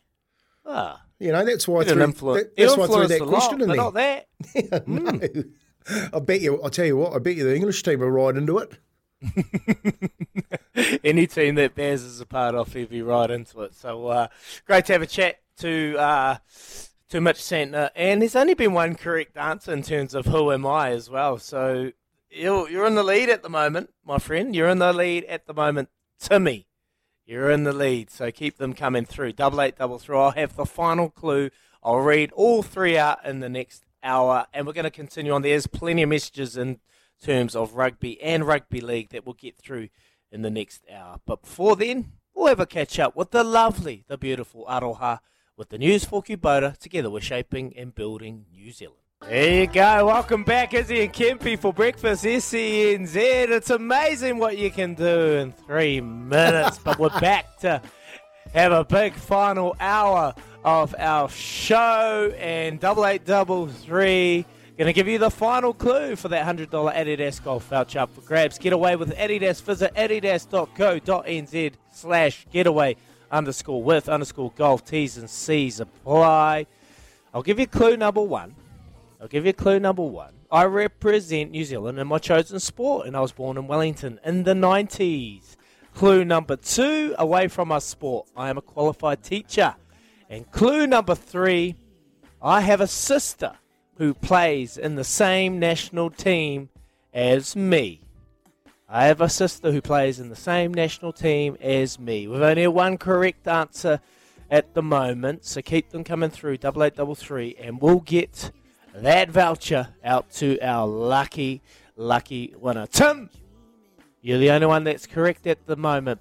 So hopefully many more can come through. But if not, it's coming your way. A couple of messages coming through, boys. My daughter spent 6 hours as a guest with a top 4 NPC side. As a guest, and the players didn't know half of what goes on for fans. Inconsistent and expensive pricing on parking, food and beverage, and they said they missed the big crowd influence. That is from Horse, which is something we're going to cover off with our next guest, Ken Laban, who has joined us. He is at the heart of the community, particularly when rugby, does a fantastic job calling all the games for NPC, Super Rugby, the Pacific Islands, and in particular school rugby. And he is the one and only Whaono, Ken Laban. Morning, Ken. How you doing? Yeah, good. Thank you, bro. Nice to be on your show. Yeah, appreciate you coming on, Ken. We've been talking about a lot about the game, particularly after yesterday when Dame Patsy Reedy come out and her kind of, reaction to the review, mate. What do you make of her comments in regards to the review? Well, she's only new to the game, isn't she? Israel coming in at a high-profile, high-status position, looking at some documents on an independent review. So she's going to have a perspective, in my view, that's going to be slanted by what the review says. But, the game is much deeper than somebody producing a report to tell us something that we've all known for a long time. But the real challenge for her leadership and her governance and her ability to lead the game is what policies and programs can they put in place to change the game for the better and take it back to go forward, so to speak.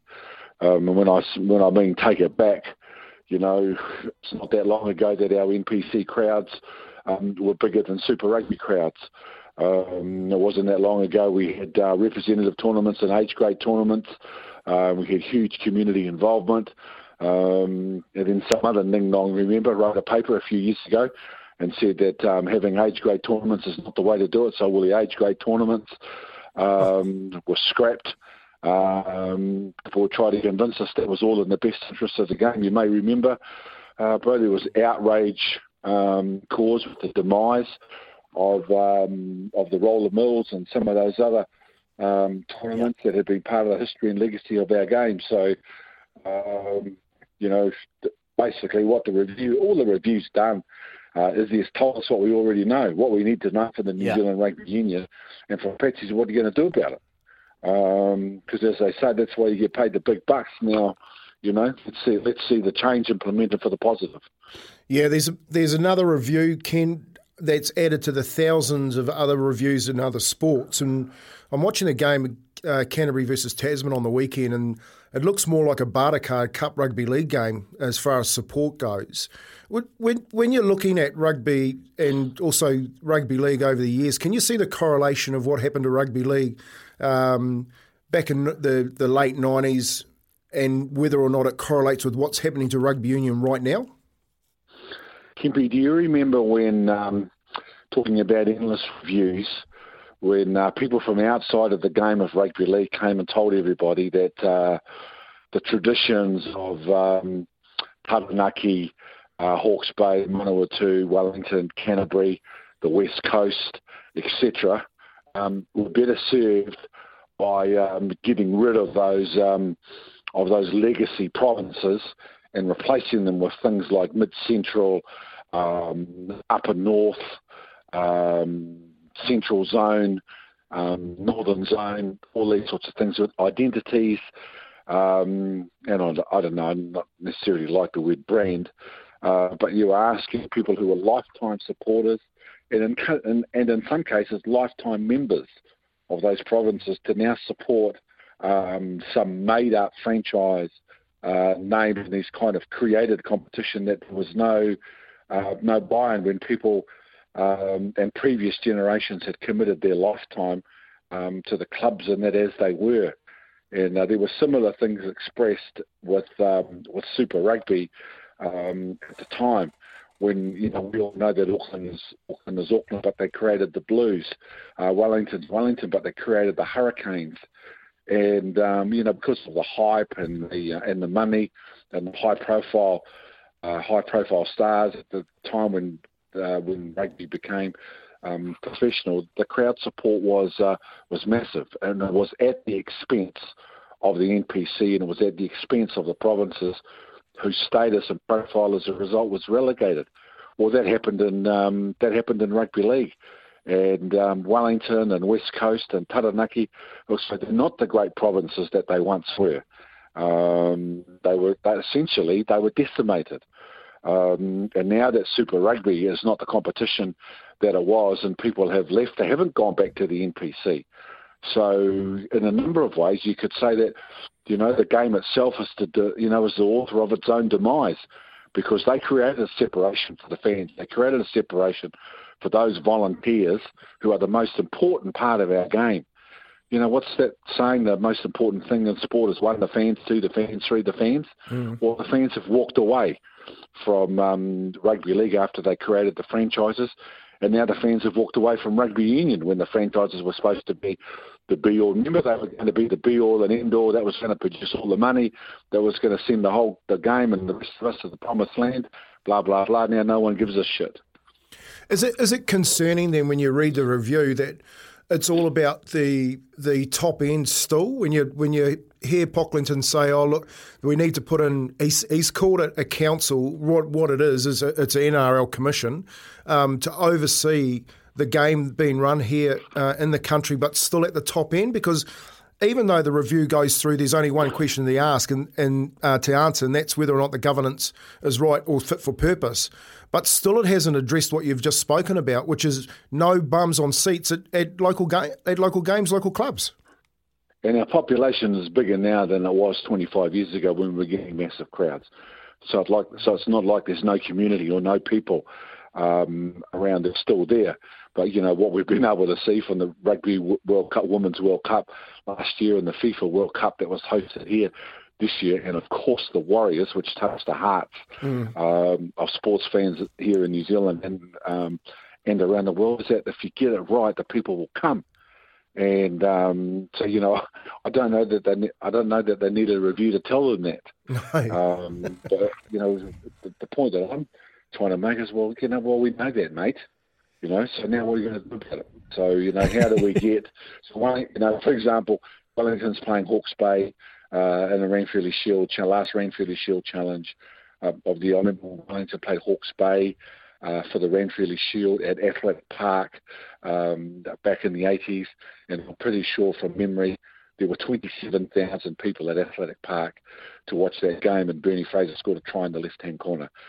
Wellington's going to play Hawke's Bay this weekend at Sky Stadium, and I hope, but I doubt it, based on what's happened so far in rugby, and Wellington have played fantastic footy. They're on an unbelievable winning streak. They hold the Ranfurly Shield. They're the defending NPC champions, but they're saying, you know, I'm hoping that they get a decent crowd, but I doubt it. So that's the challenge. You know, now that basically, mate, the reviews told us that the game's in trouble. You know, well, thanks, bro. We knew that. So now what? So Ken, this is about the higher up in the chain, but I'm hearing a lot of messages from people that there's a real disconnect between the fans and the players. So where does the accountability hold in terms of the players? Are they being told not to be accessible, like for a player's point of view? What needs to change in that perspective? Yeah, well, I don't think that is the problem. I just think it's a little cheap shot. You know, the professional players, what are they? Are they less than 1% of overall participation in a game? The issue is that the community won't support the game. So that's got nothing to do with the boys not turning up at a shopping mall.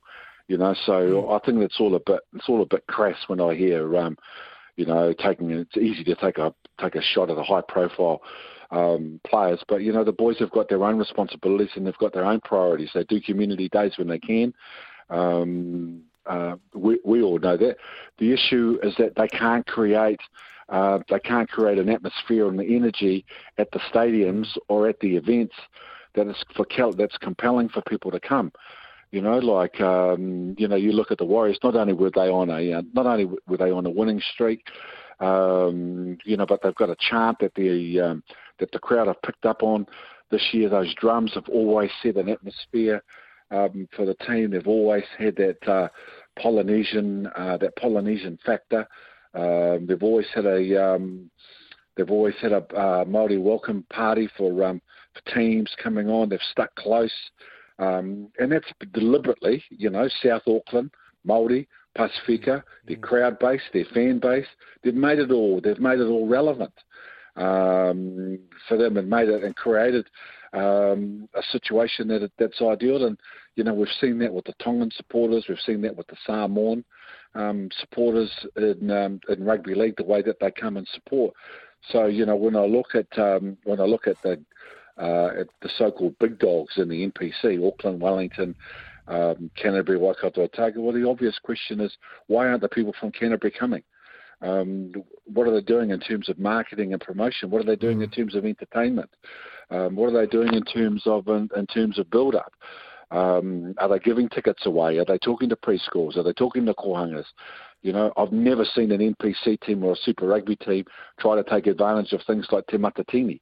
What Te Matatini will do, it'll bring people through the gate.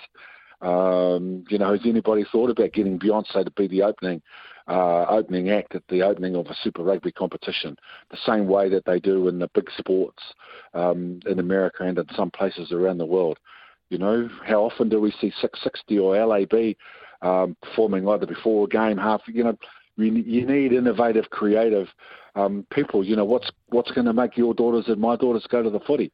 So we're whānau with the Weppers. Well, my daughters haven't been to a rugby game since he retired because they don't got no reason to go. So that's the thing. What can we do? Where's the excitement? And then I think, once you get a group of administrators, and let's be honest, there are 14 chief executives of the NPC provinces, 5 Super Rugby chief executives, plus 1,000 people working for the New Zealand Rugby Union. You think that some of them will turn the light on when they have a meeting. Yeah, and you think that some of the money could be saved to do better things like what you just said, Kenny. And just to touch on that, Caxton Road and the pubs, on Saturday night, I've never seen so many Warriors travel to a away game. It was insane. The Warriors have done exactly what you just said and recaptured their fan base and given them something to want to be a part of. And that message that you're giving is identity. And let's just talk a little bit about that, because you said the tournaments have been stopped and all these reviews happen. There's 2 things here. One, the only thing that happens with the reviews is the people that do them get rich and they give jobs to their mates because they say you need to hire my mates because they need to sit on the councils. And the second thing with tournaments is that Rugby League thanks Rugby Union for those tournaments, because you've seen it, you've been to them. Like tournaments in Rugby League now have gone through the roof because rugby don't hold any. No, exactly. I just came back last night from Moen Delaney Park in Taupo. I was at the under-16, under-18 girls national championships.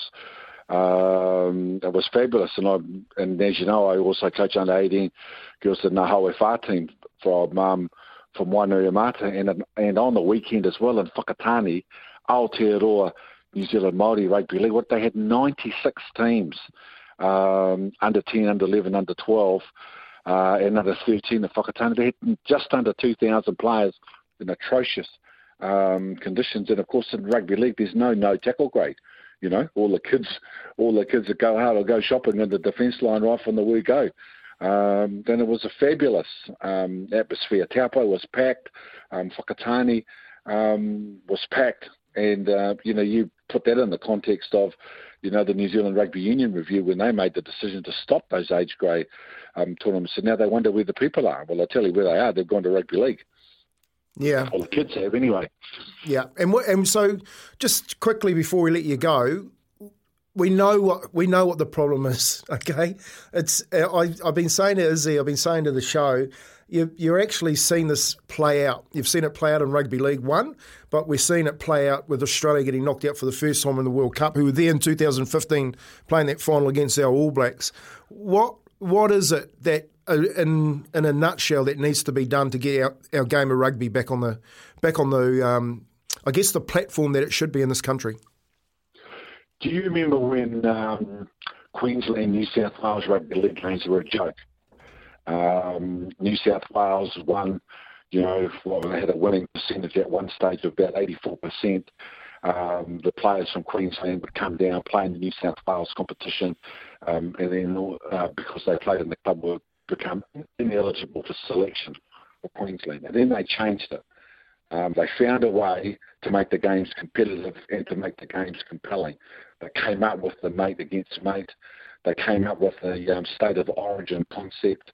I remember not that long ago when John Quayle and Ken Hutchison were running rugby league in Australia, they gave away 10,000 tickets because they thought it would be a very bad look for their so-called showcase game to be shown in front of empty seats at the Sydney Football Stadium.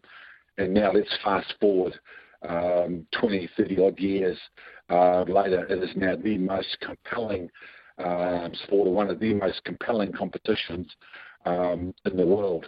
And the level of entertainment, the level of hype, the emotion, the drama that's around it, the lead up, the build up, the stories that underpin what they've been able to create. They created that themselves. There was, a creative group of people who came up with the right themes for the right year that were relevant, and they've been able to associate all sorts of magnificent community events in an emotional way alongside those rugby union in New Zealand. Unfortunately, is not nowhere near that level of hype other than when the All Blacks played the Springboks or one of the other big teams in New Zealand. So the challenge for the sports administrators, in my view, is, well, they're not necessarily the rugby league if you don't want to, but they need to find examples of where sports have gone from hardly anybody there to capacity over the course of time, based on what they've been able to establish at the event, so people want to go. Just putting the draw out at the beginning of the year was hardly marketing, is it? No. You need to make something.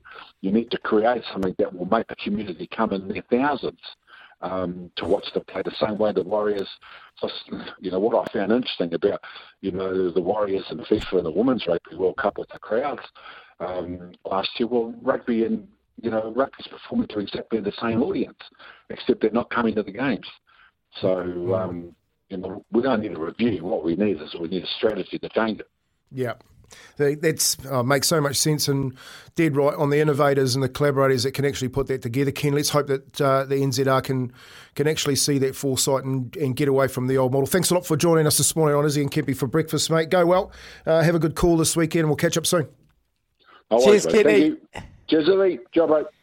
Some very, very good points there, Izzy. And this isn't a rugby league, rugby union conversation. This is about innovators that can take models that have worked in the past for a similar scenario. And he's dead right. Origin in 1980 was started because the Queensland boys were playing the New South Wales competition, and they had a game where the Queenslanders were picked for New South Wales. They decided to bring them home, and look what we have today. We have arguably, and after we're talking to Mills Moliena, that went to the one in Brisbane this year, the best entertainment package that grows the sport. And I think that's where they need to go, as opposed to giving us another review that makes the reviewer rich and the game still stuck in the mud. Yeah, and there's been plenty of compliments coming through in regards to Kenny Laban. Ken needs to be on the NZR board. He has an understanding of the past and what we need to change. Identify age group comps, to name a couple. Amazing knowledge. That is from Ken. And what I took out there is there's no connection back to the community. That is the reason why. It'll be easy for us to solely blame the All Blacks, our team, our pinnacle team. But the reality is there is no connection back to the grassroots. And the clubs are the ones that feed our rugby teams and give us our next superstars on the ground. Kempy, appreciate it. Awesome to catch up with Ken Laban. We'll shoot off. We've got a heap of messages we need to get through and keep those answers coming through for Who Am I? Because we've got Paulie Moati as well, because it is Wednesday and we want to get paid. We'll shoot off. Here's Izzy and Kempy for breakfast. Thanks to the Chemist Warehouse, keeping you healthy this spring. Yes, welcome back. Get Ken Laban as NZR CEO. A lot of support and people showing their appreciation. Hey, boys, Ken Laban is so knowledgeable and speaks well. That is from Mark. And Ken Laban is CEO from an unknown text message. So leave your name at the bottom, please. Really, really appreciate you coming through. Morena, fellas, I can't believe some people think Italy will beat the ABs. What a joke. We're going to melt them, no doubt. Up the ABs. That is from Ian, and I hope so, Ian, because I've got my lid on the line here.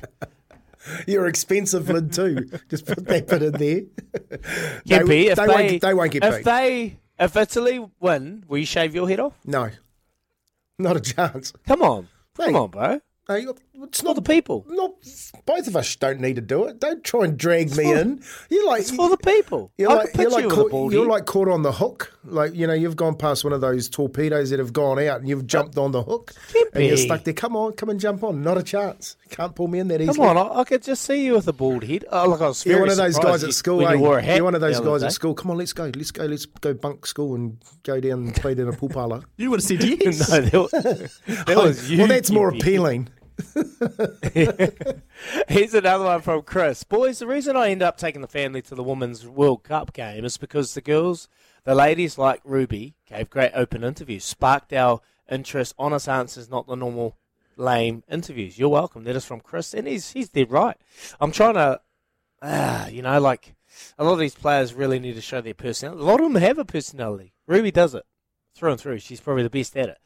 But a lot of them, I know they've got personality, but they're a bit afraid to show it. So I hear what you're saying there, Chris, and I appreciate that message. Plenty more as well. We've got Paulie Moati coming up because it is Wednesday and we want to get paid. So we'll get to him shortly. But before then, here's Aroha with the news for Kubota together with shaping and building New Zealand.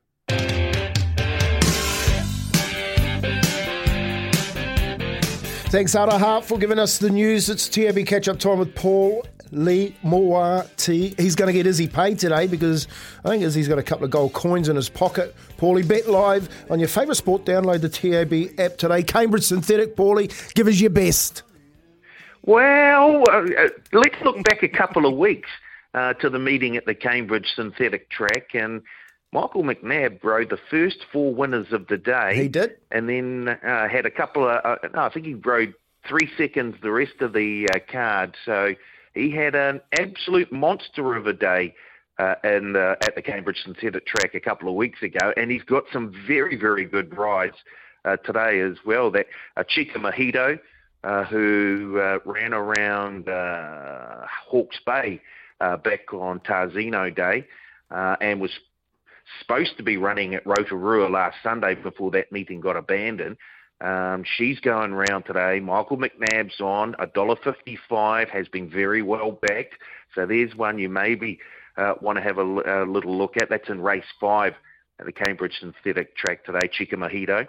And the best backed on the card so far, another Michael McNabb mount, race 3, number 10, Sonic Boom, has been very, very, in fact, it's the best back so far on the card today. The first starter out of the Richie Murray barn. Michael McNabb aboard, as I said, $2.50 into $2.30. So, yeah, he's got some very, very good rides today. And if he can do even half as well as he did last time he was there, he may be one to follow today, Michael McNabb. That's nice. We've got Sonic Boom and Mr. Chiquito in our little multi today, Paulie. What about the Everest, mate? That's shaping up as a good race, but you don't know who's going to end up in it. We had another one pull out just yesterday. Yeah, I guess that's the thing with racing. You can have all the best plans in place and then just something doesn't go quite right and you're back to the drawing board again. But in terms of who we've got left in the Everest, obviously, I Wish I Win right there in the market and has been very well supported by punters. Currently, what are we? I'm just having a look at the top 3 market. I Wish I Win $1.80 in the futures top 3 market for the Everest. That's been taken up. In the win market, I Wish I Win $4.50 on the second line of betting. Think about it now, the favourite there at $4. Imperatriz, the boys have got her in the market, but obviously it's unlikely she's going to be heading there. She's at $6. Private Eye also at $6. But yeah, I Wish I Win has been very, very well backed in the TAB Everest futures market. Yep, Imperatriz at the Moore Stakes on Friday night in the Valley, and of course Pungo's running around in a Raiden 85 for Izzy maybe on Friday night. We'll find out more about that. Are the odds out to when do they come out for the Arrowfield, Paulie, the Group 1? I believe the guys will be getting them out later on this afternoon. So have a look around lunchtime-ish. I know they'll be waiting for the final field to come out. I'd say early afternoon today, the final field will be out for the Arrowfield stud plate. Paulie Moati, good to hear your voice, my friend. Rugby League is starting to wrap up. Well, in terms of the Warriors faithful, have you seen a change in the money? Have you taken less in terms of the NRL now the Wars are out? Well, Yeah, it's a wee bit slower than it was last week, to be fair. But still, this game's on Sunday, late on Sunday night, our time as well. So there's plenty of time for punters to get on. Currently, the Panthers, they're at $1.63. The Broncos are at $2.23. Around 60% of turnover in that head-to-head market is on the Panthers. And there's also a power play that punters are very, very interested in. That's paying a wee bit as well. $34. Brian To'o to be the first try scorer and Nathan Cleary to score a try at any time. That's $34. That has tweaked the interest of a number of punters. Of course, To'o scored a hat-trick last weekend.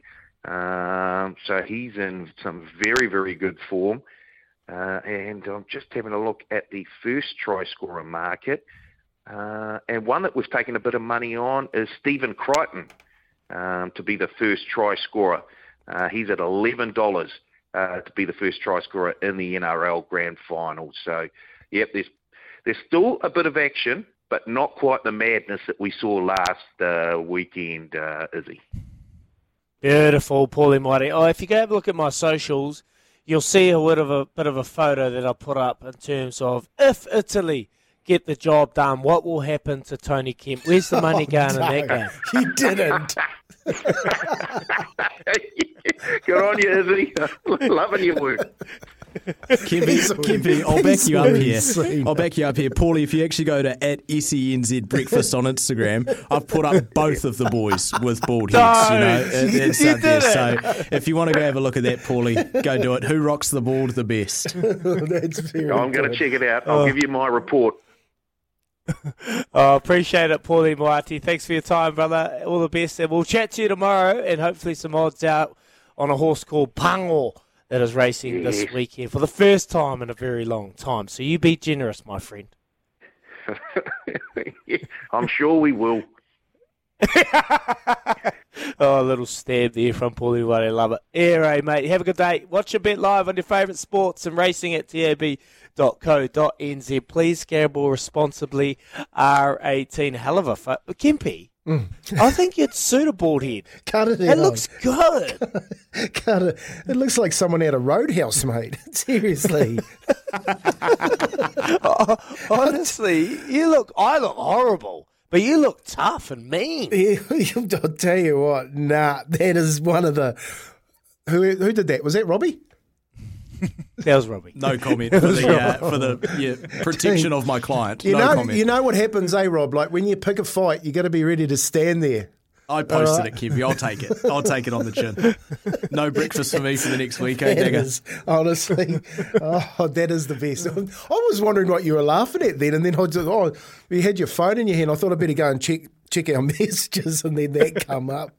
I'm just, it's Go have a look at SENZ Breakfast, and you'll get both our bald heads if the unthinkable happens. But at your own risk. Word, if it happens, at your own risk, listeners. I will shave it off. You actually sued it, mate. You look like... Don't. What's that guy's name? Austin Myers. Is it? Austin Powers. Cut it out. All right. Who am I? We'll announce the winner in the next wee while. And I just have to say, Mark from Tauranga, you're not getting this prize, mate. Keep them coming. I love your passion, and I love your copy and paste text message that you send through, and you get it right every single time. But Mark, you got no chance. Love you, brother. You know, back soon. Yes, welcome back. Who am I? We're giving away Adidas Golf voucher up for grabs. Get away with Adidas Golf. Visit adidas.co.nz. Get away _with _golf. T's and C's apply. We're giving out 3 clues. Our final clue was I have a sister who plays in the same national team as me. And the winner is Stephen Newey, you are the winner. You came through with the answer. The correct answer was Jess Kerr alongside Millie Kerr. A hell of a who am I for today, Robbie. That was a difficult one. It took me 3 clues. It took me 4 clues, actually. Kez had to give me another one to get that one correct. So if you got it correct, well done. And Stephen Newey, you are our winner for today. Couple of messages here, Kempy. Never used to no news need to use Beyonce to open a game to get massive crowds. Face it, it's the game itself that's no longer compelling. We used to have absorbing competitive rugby. Now players are sent from the field for accidental head clashes. And this is another one. Has anyone thought that maybe no one goes to or plays rugby anymore because the game has become a complete snorefest, riddled with rules? Or are we as Kiwis too stubborn to accept that our precious rugby is actually boring? Am I alone with this thinking? Rugby is a hard watch from Jimmy. I think he's pretty much on the money right there, Kempy. Yeah. You look at the game at the moment, the way it's been played, and I don't want to be controversial here, but the rugby suits the North with the style, the slow-paced game, and the way it's gone. New Zealand rugby is a high-paced game. We love to play ball and play, high intensity, lots of rucks, lots of movement around the park. Right now it's slow. 26 minutes in that game against France. Is it being shaped and moulded to suit the North? Yeah, and I agree with you. And the officiating, they haven't mentioned that is killing the game with the stoppages and stuff like that. In I think it was 1908, the New Zealand Māori took a team to Sydney, mate, and rugby league was basically dead in Australia. And they played a brand of rugby league. It was basically a bunch of rugby union guys that played rugby league rules and went over. They called the team the Australians called them the team of natives. I'm just recollecting the information here. But they went through a tour through New South Wales and saved the game. They basically bought so no one watched the game over there, and they bought their game over and played flamboyant football, like what you're saying, that suits us down here in the South Pacific, and actually saved the game of rugby league and was the start of what it is today. It's just about being innovative and collaborative and taking a look and a listen to what's actually being said. So people are saying fan experience, people are saying rules, the game is boring, all of those things, and put it in a melting pot and come up with a model that can actually take the game back to where it's been. I hear what Kenny said, like one of the simple fixes, bring back school tournaments. Bring back all the tournaments that you play. I remember you played in them, I played in the Ross Brown down in Taranaki. Like I was talking to some people, I remember them games more than I do my NRL career because it was community-based, Same, mate. Yeah, the Ross Shield's on at the moment, and I used to play for Hastings East. And it's still going, but Roller Mills was taken away, and yeah, look, the age grade rugby competitions are the ones you always remember, playing with your mates, wearing those black and white hoops, the famous colours. Those are ones that stick with you forever. And hopefully we can not go away from that. We're heading in that direction at the moment. Kempy, just one quickly before we go. Would an NRL model work in rugby with each super team having 2 feeder teams, NPC, that play at the same time of the season, increase New Zealand Super Rugby teams to 7 teams and have an NPC and club footy running concurrently, allowing streamlined feeding and progression for players? That is from Scott Logan. Yeah, and Scotty's a good boy, fit as anything. I've already brought that one up too, Scott. I think it would, personally. How you model that, whether or not it has to majority be positioned in Australia because of the 26 million people there. That's what Kirky was talking about. It's a different country, bigger pool. I actually think you have to get into that professional model, not the Super Rugby, not the NPC. You have to actually go into the AFL, NRL fight, and you have to create a rugby model that can rival them. And hey, it's not about taking the money off them, it's about getting more of it. So Rugby League never had that $2 billion. They went in the fight. Now look where they're at. I think they're up to $2.2 billion worth of media rights, which feeds the game. So the answer to that, Scott, is yes, definitely. Beautiful. Well, Smithy 2.0 is coming up.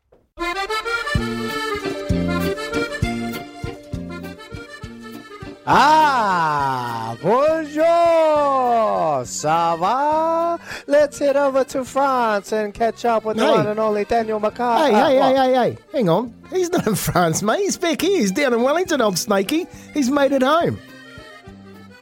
Fellas, I'm in the Riviera of the South Pacific now, Izzy. The Riviera of the South Pacific.